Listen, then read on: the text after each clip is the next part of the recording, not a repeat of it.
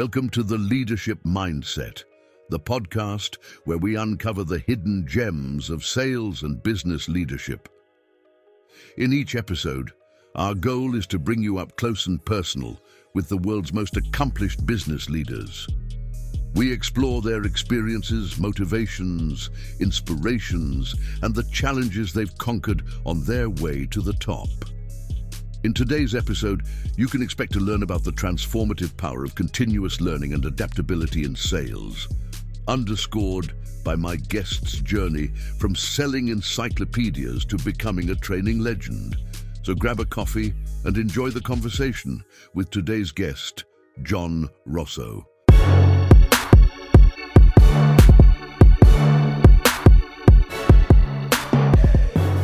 John, you're very welcome to the show. John, I'd like to start by asking you just to share with us a little bit about your background before you got into your existing sales business. Sure. Where were you working? What were you doing? So I'm like most, Paul, where we got into sales by accident. So I grew up in the Bronx, New York, part of New York City, back when New York City wasn't so quite cosmopolitan. It was a little bit more gritty and rougher. And I went away to college, a university, and I got a degree in English, studying English literature, which didn't qualify me for much. And so when I graduated, I was essentially unemployable, but I loved learning. And so I got a job selling encyclopedias, and some of the younger folks don't even know what that is. They know what Wikipedia is, but this was a whole set of books that sold for $1,100, the Encyclopedia Americana, and I did that for 2 years. And that was in-home selling in the 5 different boroughs of New York City. And it was a baptism by fire. And my dad knew someone who worked at IBM. And IBM back then, this is in 1984 now, 85, IBM was like Google and Apple combined. IBM was it. And he got me an interview at IBM, and I was excited, and they gave me a job offer. And I said, great. And they said, would you want to work in the mailroom? Would you want to be a security guard? And I said, I'm here for the sales job. And they said, we don't hire people quite like you. Do you want to be a security guard, or do you want to work in the mailroom? We'll get you into sales if you behave yourself.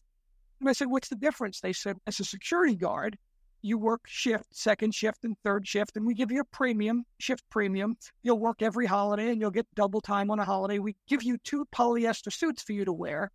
I said, I'll take security. And I worked for 2 years at IBM's marketing headquarters in Westchester Avenue in White Plains, New York, as a security guard, and then got promoted or transferred to become an IBM official marketing representative, and spent 10 years in sales and sales leadership and sales training and any number of jobs until I started my Sandler business in 1994. So wild, but never expected to be in sales.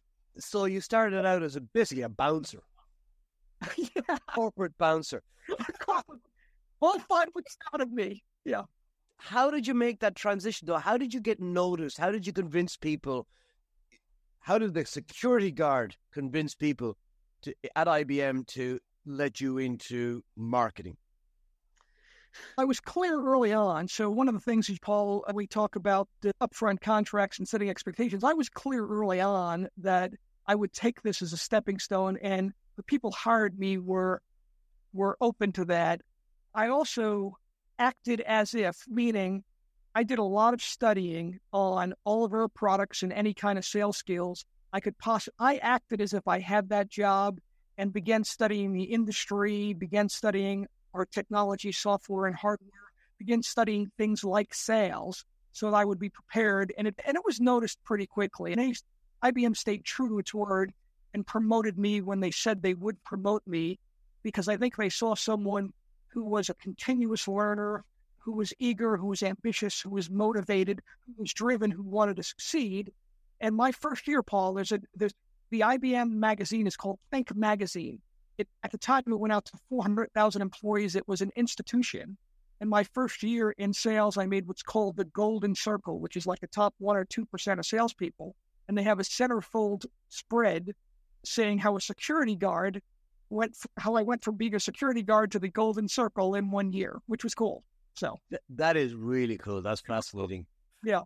And then tell me about the transition from marketing to sales. What did you find? Why, first of all, you were successful, obviously, at marketing.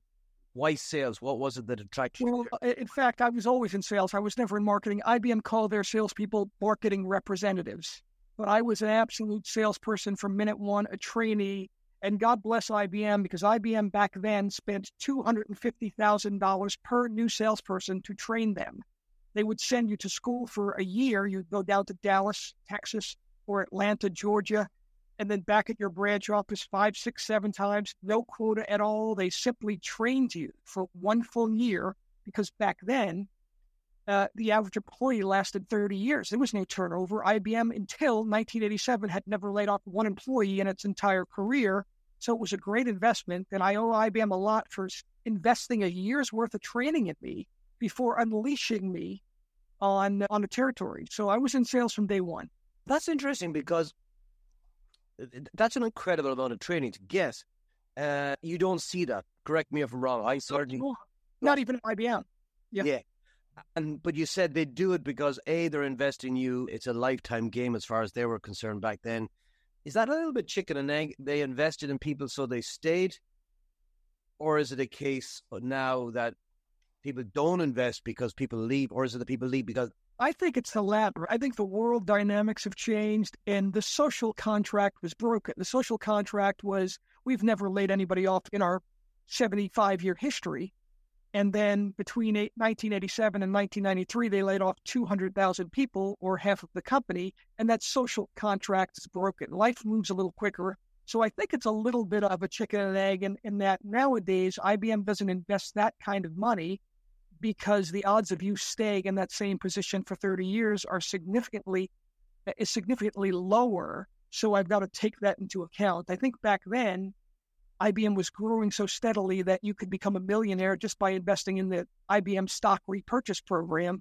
And so that was the key. I know when I left IBM, and people would ask my mother, what's your son John? I left IBM to do this, Sandler Training. And people would say, what's your son John doing for a living? He was a bright boy. And mom would say, some selling thing now, but he used to work for IBM. Because that's what my parents' generation, that was the be-all, end-all, to be the corporate man, to be the corporate person. But it was a great organization. Yeah, I had that too, only it wasn't about IBM. It was, my son used to work in the public service. And that was the job to have, because job security, just when I was young, just was not a thing. That's right. It was all about security. I had a question for you I wanted to ask, was about, yes, I know what it was, is how do you then, so you were a centerfold model after 1 year as top rep in IBM, or not top rep at IBM, but yes, certainly. Yeah, you're in the top percentile. Yeah, you would think then that this guy knows everything. Oh. Yeah, I want to know about that. I want to know about that journey in terms of what you learned after that. So now, because it's very easy to go, right, I'm the king of everything I survey. I'm in the center of this magazine. All the eyes are on me. Talk to me what came after that. What was that journey like? What did you learn? What were the mistakes? Sure. I laugh because I remember being a sponge. I've always been a learner, and it's probably one of the reasons why I've ended up in our business, Paul, where we're teaching and continuously learning. And I remember talking to Dave Liebau, who was one of the most successful IBM reps at the time. And I did a joint sales call with him at First National Bank of Erie, Pennsylvania, on a guy by the name of Larry Klima, who was the president at the time. And I remember sitting there, and Larry said something as a prospect that I had no idea how to handle. And Dave did the smoothest thing in the world. It was poetically beautiful how he handled it. At the end, I said, Dave, that was incredible. When he said X and you said Y, Dave then said, I never said that. I said, I was sitting right there. When you said, he said, I never said that. Not only did I not say that, I don't remember. Not only did I not remember saying that, I would never say something like that. I said, I was right. And he had non-transferable skills. He was intuitively and good, but he couldn't teach it or train it.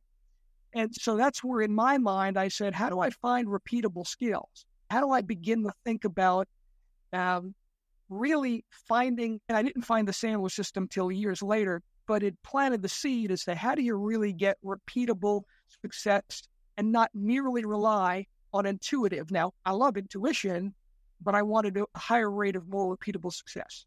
So how did you go about that? Because there will be a lot of 20-somethings watching this or listening to this who are in that same boat, who look to somebody else and go, I want what they have. They can't, they don't have that self-awareness that can, or that communication ability to trade, or maybe just the time and patience. Sure. How do you go about getting that? How do you break it down? What was the IBM experience like? Because they have then, now and as then, great sales training. Yes. Yeah. And I think this is not a phrase I used then, but it really is about being humble, hungry, and smart. And hungry is the ability to always want to learn and have that ambition to get better. And smart, I think, really deals with the way you interact with people. And humble is the willingness to learn. And so I think as we speak to the 20-somethings, and I think I've got 4 20-somethings as my kids, as I speak to that world, don't discount, don't judge the book completely by its cover. Go for the lesson. And so you and I, Paul, go down to our Sandler workshops multiple times a year, and there could be somebody who is 1 year in the business. Now, I'm 24 years in the business, and you're a boatload of years in the business, and I could take a tremendous amount out of that one talk about someone 1 year in the business. Now, does that mean they're more successful than I am? Probably not, maybe. But there's so many places to learn. I always think about coaches as it relates to their team. They don't necessarily have more talent than the people on the floor. If they did, they would be there. But those great coaches in the United States, you'd hear about John Wooden and Vince Lombardi. These are the names you hear about legendary coaches. They weren't better players, but they could break down things. They can translate a lesson. So I'm a big fan of sales call debriefing and going through, putting your ego aside and wondering, what could I have done better or differently? And then once I figure that out, either by getting help, Paul, from you or someone like you, or just thinking through it, I then ask myself the question, is it too late? Once I begin to think what I could have done differently or better, I ask, is it too late? And you find about 90% of the cases, it's not too late. And then I've got the ability to readjust my strategy and move forward. So as an example, I'm a big reader. We've talked about being a learner. I think I'm much more open-minded and much more eager to learn than I was at 24. And I've told my kids growing up, listen, if you can get comfortable speaking in public and you can be an avid reader and a learner, you have outpaced 98% of the world simply by being able to speak in public and being an ongoing, avid, continuous learner. I think you're outpacing most of the world. And so my view is my version of hell would be to feel as if I've got no room to improve. It's Paul, you and I do employee assessments, sales assessments on people. And there are some people who take that personally and go, how can I possibly be this successful if I had all these weaknesses? I say, you should thank God these are your weaknesses, because if not, this is as good as you're going to get. Any of your weaknesses don't invalidate your past success. And they certainly don't invalidate your what we call it, your sort of self-esteem. They're all opportunities for improvement, as long as you can learn to be vulnerable tough on the inside, gutsy and gritty and disciplined on the inside, and vulnerable on the outside. I think the opposite is short-sightedness. It's when you've got to act almost like a bully. You're very vulnerable inside, so you put this invulnerable exterior outside, and you have the pretender effect, the imposter effect, because someone's going to find you out. I would rather be tough on the inside and vulnerable on the outside. Speaking of vulnerability, then, could you share with me your own personal journey where you've had to address those weaknesses in you that you said, these opportunities for growth, as you called it, Sure. and I say, okay, I've identified this and I really need to change? Because that's hard for people to do, both to acknowledge it and then to stick with it. Yeah, so I am one of 2 children, the younger, born to very loving, still alive parents that are 80 and 87 years old. But I was really raised in a home I had need for approval. Our version, what we talk about, Paul, a need for approval is this inner need to be liked, an inner need to be loved that outweighed a lot of other positive selling factors. So I was not great at asking hard questions. I was not great at prospecting. I was not great at closing, because to me, those were areas of conflict that I wanted to avoid conflict. And 24 years later, working at it, if I was a scale of 0 to 10, if I was a 2 back then, maybe I'm an 8 now, but I'm certainly not done. And so when I look at overcoming it, in my first 6 months of this business, every single day I threw up every single day for 6 months because I'm scared to death. Now, how do you overcome that? To me, I think it was a commitment level of, I can't say I was the greatest goal setter. I can't say I was the most driven, although I am driven. I can't say I was the most driven. I certainly wasn't the most visionary, but I was very committed. I had made a decision that I didn't want to go back to corporate America. I had moved my family. I had 2 kids at the time. I've got 4 now. They were 3 and 1. My wife wasn't working. She was taking care of the kids, and I didn't want to fail. And so I made the commitment that, and this is a Sandler rule that they told me I believed in, is I couldn't let the way I feel control the way I act. Instead, I had to let the way I act control the way I feel. And that one mental decision, that one mental buy-in that said, I'm going to live and die by that mindset. And I'm going to continually to work out of my comfort zone by observing, are my beliefs leading me to the right place? If they're not, I'm going to leave my beliefs behind and act as if, or take the prescriptive action others share with me to do it regardless as to how I feel. That was the single biggest point in my life. I love it. When it comes, though, to maybe developing some of the coping mechanisms for need for approval, because I don't know how you feel, but I would certainly feel that if that's within you, it never disappears. Yeah. And I think you just learn how to deal with it and figure out whose approval do I need and whose approval do I not need. I was just wondering, consciously, what were some of the things that you developed to help you cope with that? Yeah, love the question. Have never been asked that. And so listening to David Sandler on cassette tapes back in 1994, David Sandler many times would paint things in black and white so that you would take a shade of gray, but his black and white would be something like, Paul, at the end of this meeting, you give me a no and I cry in your lobby. You can give me a yes and we can get started, shake hands and do business, or you can give me a think it over. Do me a favor, don't give me a think it over, but I'll take a no, right? Now that's pretty hardcore for me. To me, that's wrought with conflict. And 24 years later, I still get chills thinking about that. So what it forced me to do was really leverage some of my strengths. And so an example, if someone said to me today, John, can I think it over? I could say, Paul, you and I had this conversation. If you're not interested, just say no. But let's not do think it over. And again, for some personalities that will fit because you've got to change your style for personality. But my coping mechanism would be able to say, hey, Paul, I appreciate you taking the time with me today. Do you need anything else from me right now? No, I'm good, John. How much time are you thinking? Like 2 weeks. All right, I'll give you a call maybe mid-October if that works for you. Sure. And then I learned to really, this was Sandler, but I really learned to take my strengths of softening. And I would say, Paul, can I ask you a hard question? And hopefully you don't take it the wrong way. Sure.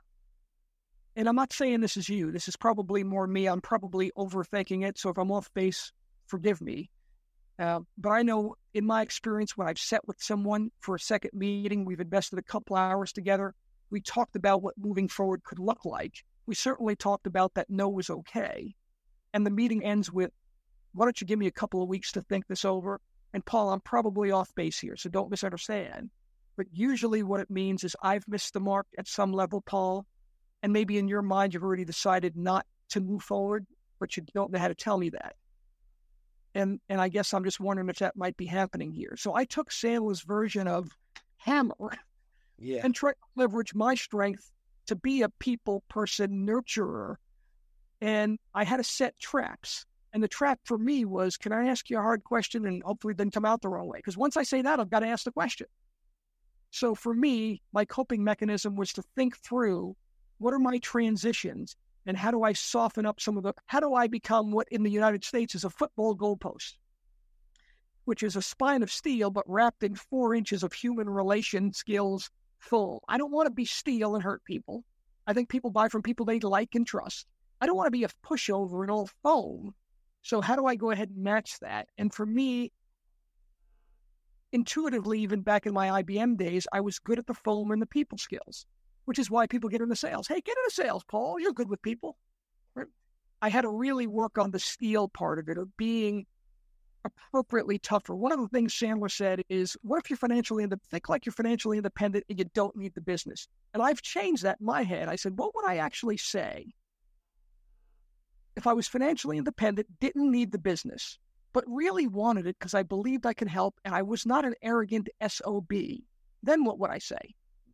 And essentially, that's the core, I think, of often what we're teaching. It was, what would you say if you were financially independent, didn't need the business, wanted it because you knew you could help, and you're not an arrogant SOB? What would you say? And so those are the thoughts that go through my mind to try to cope with dealing with difficult and hard questions. I like the steel metaphor as well, because steel is quite flexible, and that's where it gets its strength from. It's its flexibility. Right. Yeah, I really like that. It's taking that literal translation. Personalizing it would be nurturing it up so that it fits you, and it also helps. It gives the prospect permission. I almost have this image in my head of Columbo leaving by the door, with accepting to think it over, and then stopping, scratching his head and saying, "Listen, maybe I missed something here." I really like it. John, I really want to get on and talk a little bit about your book, because as I said in the introduction, you literally wrote the book on prospecting. Yeah. And it is just chock full of wisdom. There are 30 chapters in here. Each chapter deals with a different aspect of prospecting. And with your permission, I'd like to just address a few of them that in the time we have. Sure. And just to maybe get your take on what was your thinking, why you chose that chapter, why you felt it was important to go in here. And the first one that I had was in chapter 2, where you said, take responsibility for your beliefs. Talk to me a little bit about what role beliefs play in selling. Yeah, thanks. Boy, I tell you what, when I think about the change and getting out of my comfort zone and any growth I would have had, it had so much to do with beliefs. Some people will defend that belief to their deaths, till their deaths, it seems.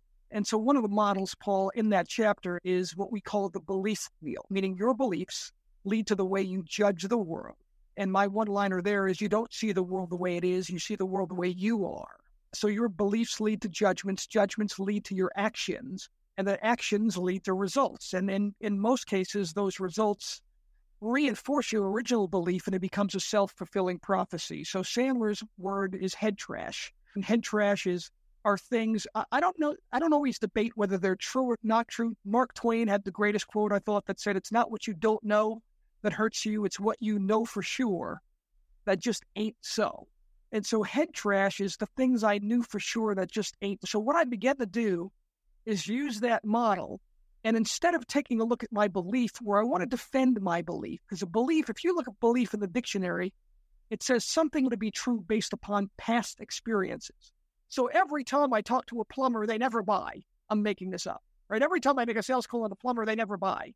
Well, pretty soon my actions are I stop calling on plumbers. Why would I? They never buy. And you have this self-fulfilling prophecy. Instead, what I begin to take a look at, and taking responsibility for my beliefs, I said, let's take a look at the results part. Am I getting the results I want? If not, the only thing that changes results is actions. I've got to do some different actions. I found those actions would collide with my belief. And then I would say what I said earlier, which is, all right, I'm going to take responsibility for the results, which means I've got to change my actions. My actions are not in concert with my beliefs, but I've made the decision I'm not going to let the way I feel control the way I act. Here's an example of a story. First week in business, David Sandler says, I've got to make 30 cold calls a day, 150 a week. I want to schedule 10 appointments, and I do $150 my first week, and I talk to 30 people. This is 94, so 30% of the people were picking up the phone. I talked to 30 people, got 30 no's, and I called David Sandler, and I said, David, I'm screwed. I don't know what to do. You told me to get 10 appointments. If I had gotten one, I knew I had to make 1,500 calls, which is insane, but at least I can do the math. I didn't get any. David said, are you asking for referrals? I said, am I asking for referrals? Of course not. I can barely keep people on the phone. No one's going to give me a referral. And David said, are you telling me that because you've asked and no one ever has? I just know. And he said, for the next 3 weeks, you're going to talk to about 100 people. I want you to ask for a referral. If you don't get any after 100, never do it again. I'm wrong. You're right. I said, all right, how's it supposed to sound? And he gave me the words I still use today. Once Paul told me no, I would say, Paul, I appreciate your time. Doesn't sound like right now I can help you. Hey, maybe you can help me. If you were me in my business, sales training, coaching, consulting, any recommendations of people in your circle, in your world, who you think might be open-minded to a 2-minute conversation, not dissimilar to the one we had. First call I make. Woman says, no, I'm not interested. And she says, no, I'm not interested. Does anybody actually buy this? I said, Helen, not yet. She said, good luck to you. And I said, hey, one last thing, Helen, I know I can't help you because now I'm at Wimp Junction. I've got to have that conversation. I can't let the way I feel. Helen, doesn't sound like I can help you. Maybe you can help me. And I had that conversation. She gave me 3 cold, but 3 referrals. One became my first client.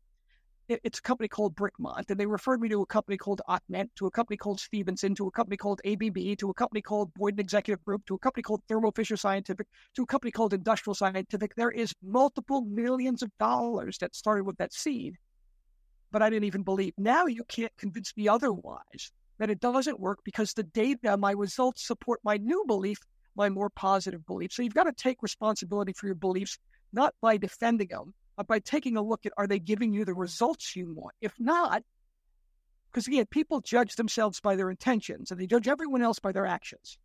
It's time for us to judge ourselves by our actions and the results, not necessarily by our intentions. And so I think that's an important piece, especially as it comes to prospecting, which is often the least desirable. People think it's the least desirable part of selling. Okay. Actually, I love that. It dovetails nicely with the question I wanted to ask you because you mentioned about beliefs being about our experiences. What do you think, in terms of the beliefs that we hold, come from not necessarily our experiences, but from our fear? For example, or maybe not fear, but discomfort. I am uncomfortable picking up the phone and calling strangers. Therefore, in order to give me mentally a way out, I formed the belief that cold calling doesn't work. Or you said that back in 94, 30% of the people would pick up. And therefore, now a belief I might form or listen to that would help me not do that behavior because I'm uncomfortable with it is to say, nowadays, nobody picks the phone up. And by the way, those numbers are somewhere between 7 to 11%. So 7 to 11% do pick up, but it's not 30.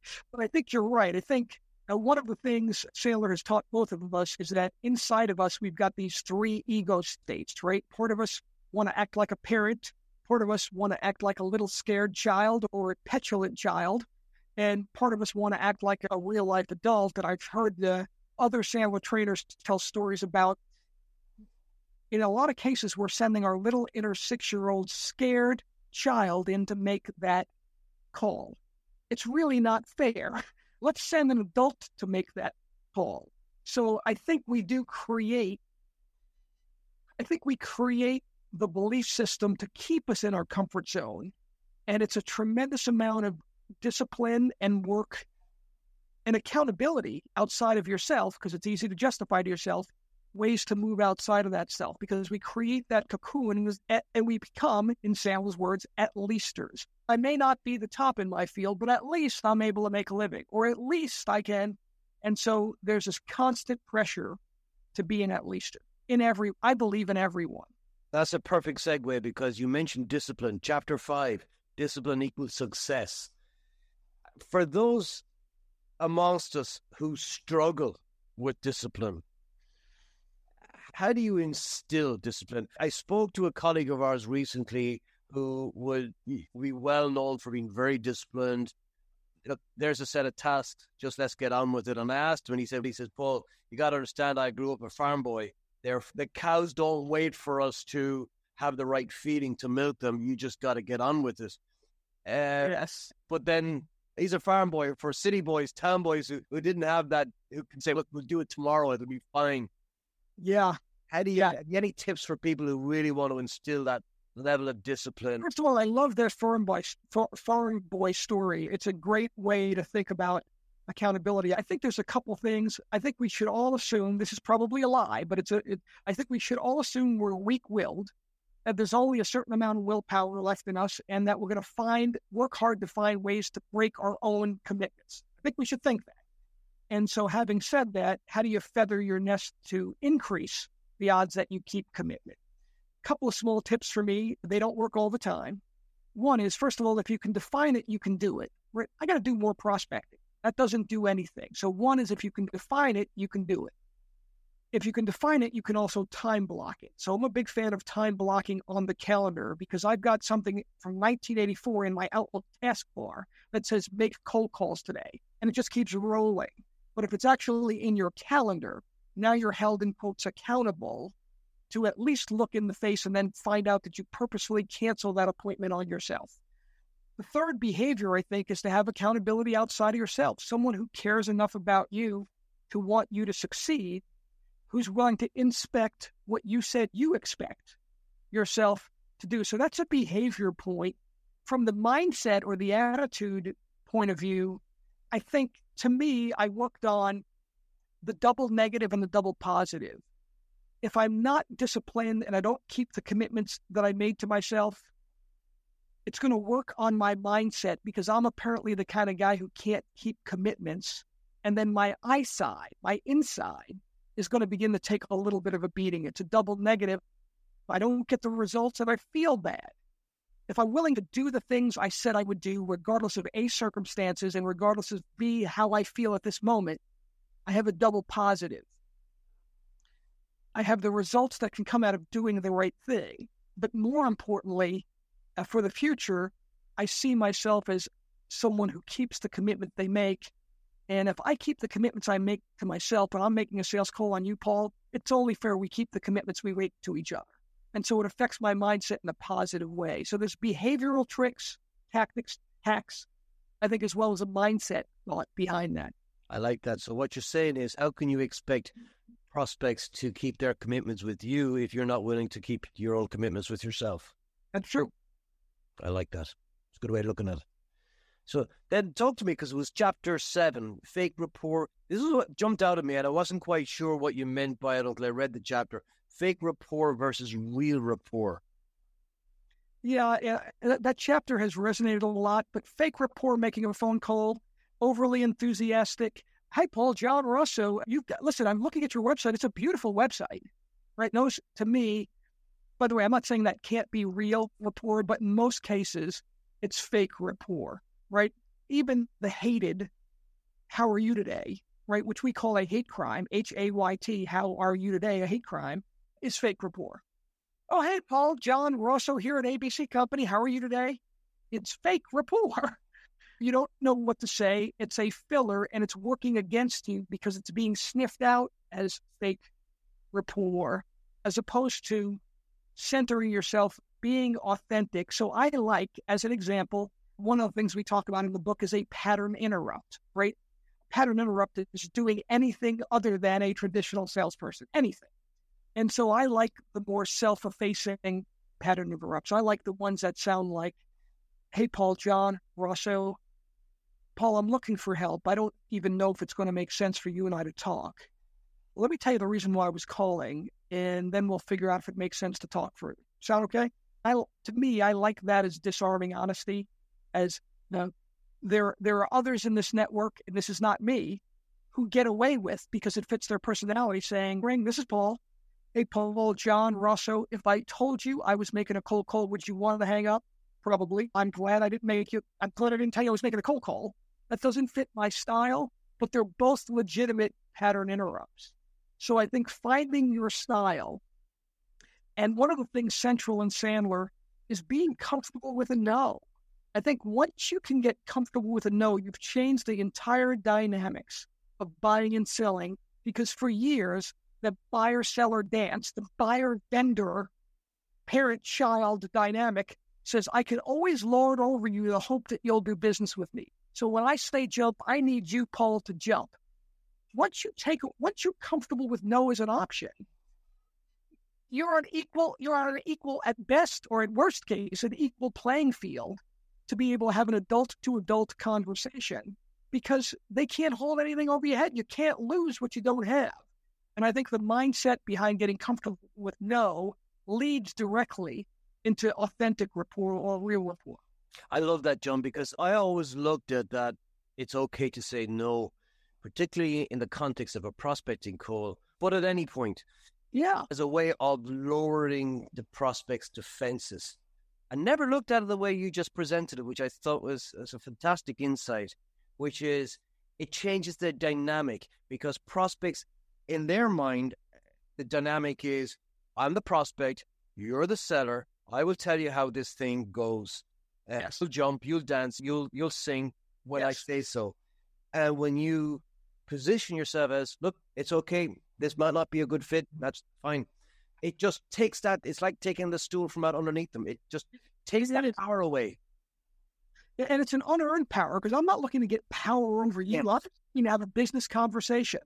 And it really does change that dynamic. Now, when I first was taught this, I was completely against it. My belief system, talk about beliefs, my beliefs were, if I said, hey, Paul, at the end of this, if it's not a fit, it's 100% okay to tell me, it's okay. My belief was, after coming from IBM, where part of my training was to get you nodding, I would say, now, Paul, if you can increase your productivity of your mainframe computer, that would be a major benefit.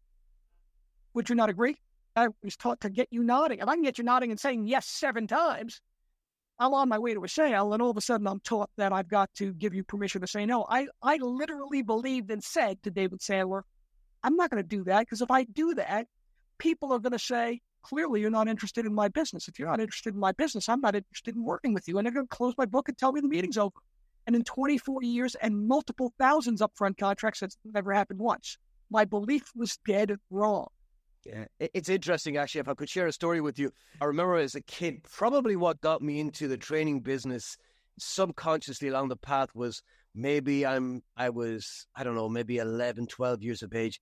My father, who was a woodwork teacher, he went on a Dale Carnegie course, which he used to have to drive a long distance to rough winter nights on bad roads once a week for something like 12 weeks.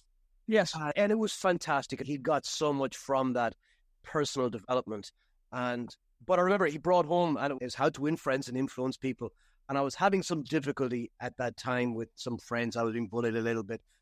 A lot of it my fault, I have to say. And I read that book, and it was transformational. Just the headlines, how to win friends, was exactly what I needed. But the interesting thing was I was having some disagreement with my older brother. He's 4 years older than me. He wanted me to give him something I had. I can't remember, but he went in and he was complaining to my father. And I overheard this conversation. And my dad was going, get him to say yes. Go out and say something like, isn't it a beautiful day? Yes. Are you having a good time? Yes. And he says, just get him to say yes 5 or 6 times and then ask him for what you want. But I overheard this conversation. So my brother came out, it was so funny, and he starts this contrived, isn't it a beautiful day? And he gets to his 4th or 5th question, then he asks, and I went, no. And then he runs back and he says, hey, Dad, that shit doesn't work. That's a good story. Yeah, so we're talking about fake rapport, real rapport. I guess what you're saying is it's that disarm, it's the honesty, and it's not fake honesty, it's the disarming bit. Yeah, I like to phrase disarming honesty because A, it's honest. So that the word honest is in disarming honesty. So it's honest, but it's also disarming. It's not brutal honesty, right? Brutal honesty would be, that's the stupidest thing I've ever heard you say, Paul. And we're not winning friends and influencing people. So I like the disarming honesty. And when you're comfortable in your own skin, it becomes easier. Yes. Yeah. Tell me a little bit about then what you have seen change over the past few years in sales. What are you doing nowadays in terms of your prospect that you weren't doing 5 years ago that you're going, this is so much better? Sure. And so I don't want to confuse the listeners. Social media has changed things, but social media is not the answer. So I use social media aggressively. I tweet, I have LinkedIn, I've got Facebook, I've got Instagram, I've got, all those are wonderful tools. And the research I can do now is 1/50th of what it would have took 10 years ago to find research on a particular prospect to make a connection. I'm big on warming up any call by making a personal connection. That personal connection could be a person. It could be research about the person I'm speaking to, or it could be recent and relevant news about the organization they work for. But that really has found a way to drop down barriers. But ultimately, selling is a human-to-human interaction. Otherwise, it's online selling, and I don't need you. In fact, what I need to do is drive down the cost of sales. The way I do that, Paul, is I don't employ you. But in our version of selling, it starts with a conversation. Everything, including all the social media and all the Google research, has to be about starting conversations. The world has gotten more cluttered. More and more people are using, in my opinion, fake rapport on emails and social media. So there's a real chance to stick out by being authentic and picking up the phone. Okay, interesting. So that's not changed. That all No. Yeah, I'd agree. You dedicate 2 chapters to dealing with stress. One of them to your stress, one of them to the prospect stress. Talk to me about that. Yeah, think about the prospect stress for a second. Prospects are no different than you and I. When we talk about the prospects and the situation are reversed and we're prospects, we act like the prospect. But think about almost any situation where all decorum is thrown out and you pick up the phone and hang up on somebody. Where you pick up the phone and said, you got 5 seconds, you got 10 seconds. It's not the way normal people talk. So there's a lot of stress on that prospect. And we've got to find a way, using pattern interrupts, mini upfront contracts, disarming honesty, all outlined in that book, and to be other-centered, to be prospect-centered. It's not about the features and benefits, and we've been in business since 1957. No one cares. We've got to use those to bring their defense wall down and blow their stress level up. I think on our stress level, we've talked a little bit about a number of techniques. One is figure out what you can control, your behavior. You can't control a whole lot. Focus on the things you can control. And then learn to get comfortable with no. I think I could have had a whole lot of stress if I would have gotten comfortable in the first year that no was okay. It took me 18 months to feel comfortable that no was okay, because every time I was getting a no, I was feeling as if I was failing.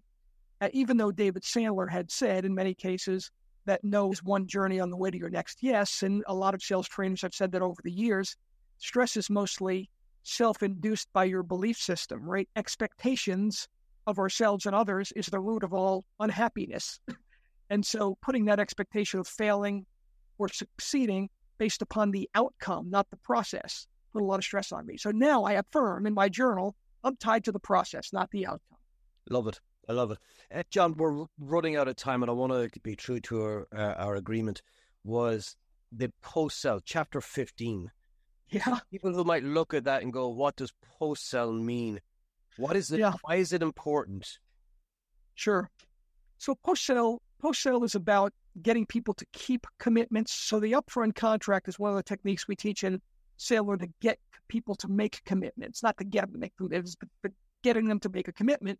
Post-sale is about getting people to keep the commitment. So this is not post-sale implementation. Post-sale is a selling strategy that really is about a series of verbal rehearsal steps so that you don't back out on any verbal commitment. I'll give you an example. Funny story. I had a client that is the second largest manufacturer of caskets in the United States. And Caskets being what we would call coffins.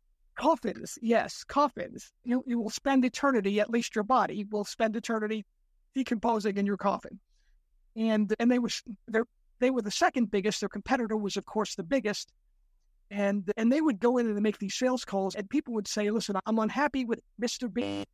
I'm going to switch with you, but I've got inventory that I've got to sell off over the next month or so. So why don't you follow up with me? And by the time they followed up, it was bad news. Either the person from Mr. Big said, I didn't realize you were unhappy, give me a second chance. If that didn't work, they would say, let me see if I can do anything on the price. Would that help? If that didn't work, in rare situations, they would offer their headquarters corporate jet to fly them down to a retreat in Georgia, USA, the state of Georgia, USA, off the coast, to do a full court press to get the funeral homeowner and his wife, if you will, to stick with them. And when we learned this, we began to put in techniques called the post-sale. So when Paul, the funeral homeowner, said, as soon as I run out of inventory with Mr. Big, I'm going to go to your organization. We taught him to say, Paul, I appreciate it. It means a lot, and that's the exact right decision. Let me ask you this, though. we know over the next couple of weeks, you're going to get a call from the Mr. Big salesperson asking you to reorder. What are you going to say? Because if the answer is, I'm going to go with that, I'm going to give them a second chance, maybe we want to revalue. No, I won't do that. They're probably going to offer you a price discount because they have nothing to lose because they see themselves losing their business. Now, we know it's low margin. They're not going to be able to maintain it.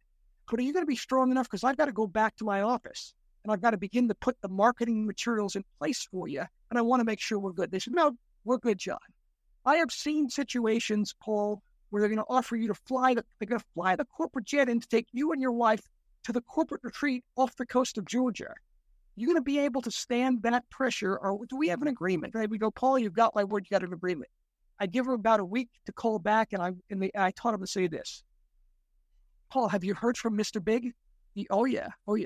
When they offered you the corporate jet to fly you and your wife down to the coast of Georgia, what'd you say? Number one answer, they never offered me the corporate jet. And we taught him to say, really? Huh? Wow. Oh, that's so bad. I love it. So post-sale really is a series of verbal rehearsals to make sure that people know what they're committing to, are committing to a similar version of the truth, and they won't back out. I like that as well because people could adapt that story to their own world. It does not have to be a corporate jet. It could be Wimbledon tickets or Champions League Cup final, those big events where I would imagine as well, particularly if the prospect you were trying to reel in was, let's say, a soccer fan, Champions final would be a big deal. Yes. And what really shook me is in my early days, a lot of the sales training I took said, once you get the sale, shut up. And what we're teaching is once you get the sale, shut up about your products, your features, your benefits. But don't be afraid to rehearse them on something that could cause a back out. Because if you're going to back out, I'd rather have you back out when you're in front of me, not in the privacy of your own bedroom. And then it takes me 7 weeks to get a hold of you. And I've already lost this deal.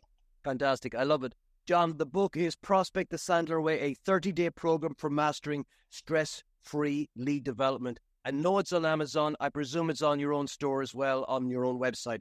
John, if people want to get in contact with you, how will they do that? What's your preferred method? Sure. Easiest way to get in contact with me would be through email, which is john.rosso, R-O-S-O, at sandler.com, SANDLER.com. And our particular website is Peak Performance, the word peak, P-E-A-K, peakperformance.sandler.com. But I really appreciate Paul, the time. It's always a pleasure. We've spoken a lot over the years. I've learned a lot from you. I appreciate the time. And likewise, John, I'll make sure those are in the details. And I would also say, people, just sign up for John's videos. He sends out monthly video tactics, and they are just fantastic. You can learn so much. John, thank you so much for your time. It's really appreciated. My pleasure. Thank you, Paul.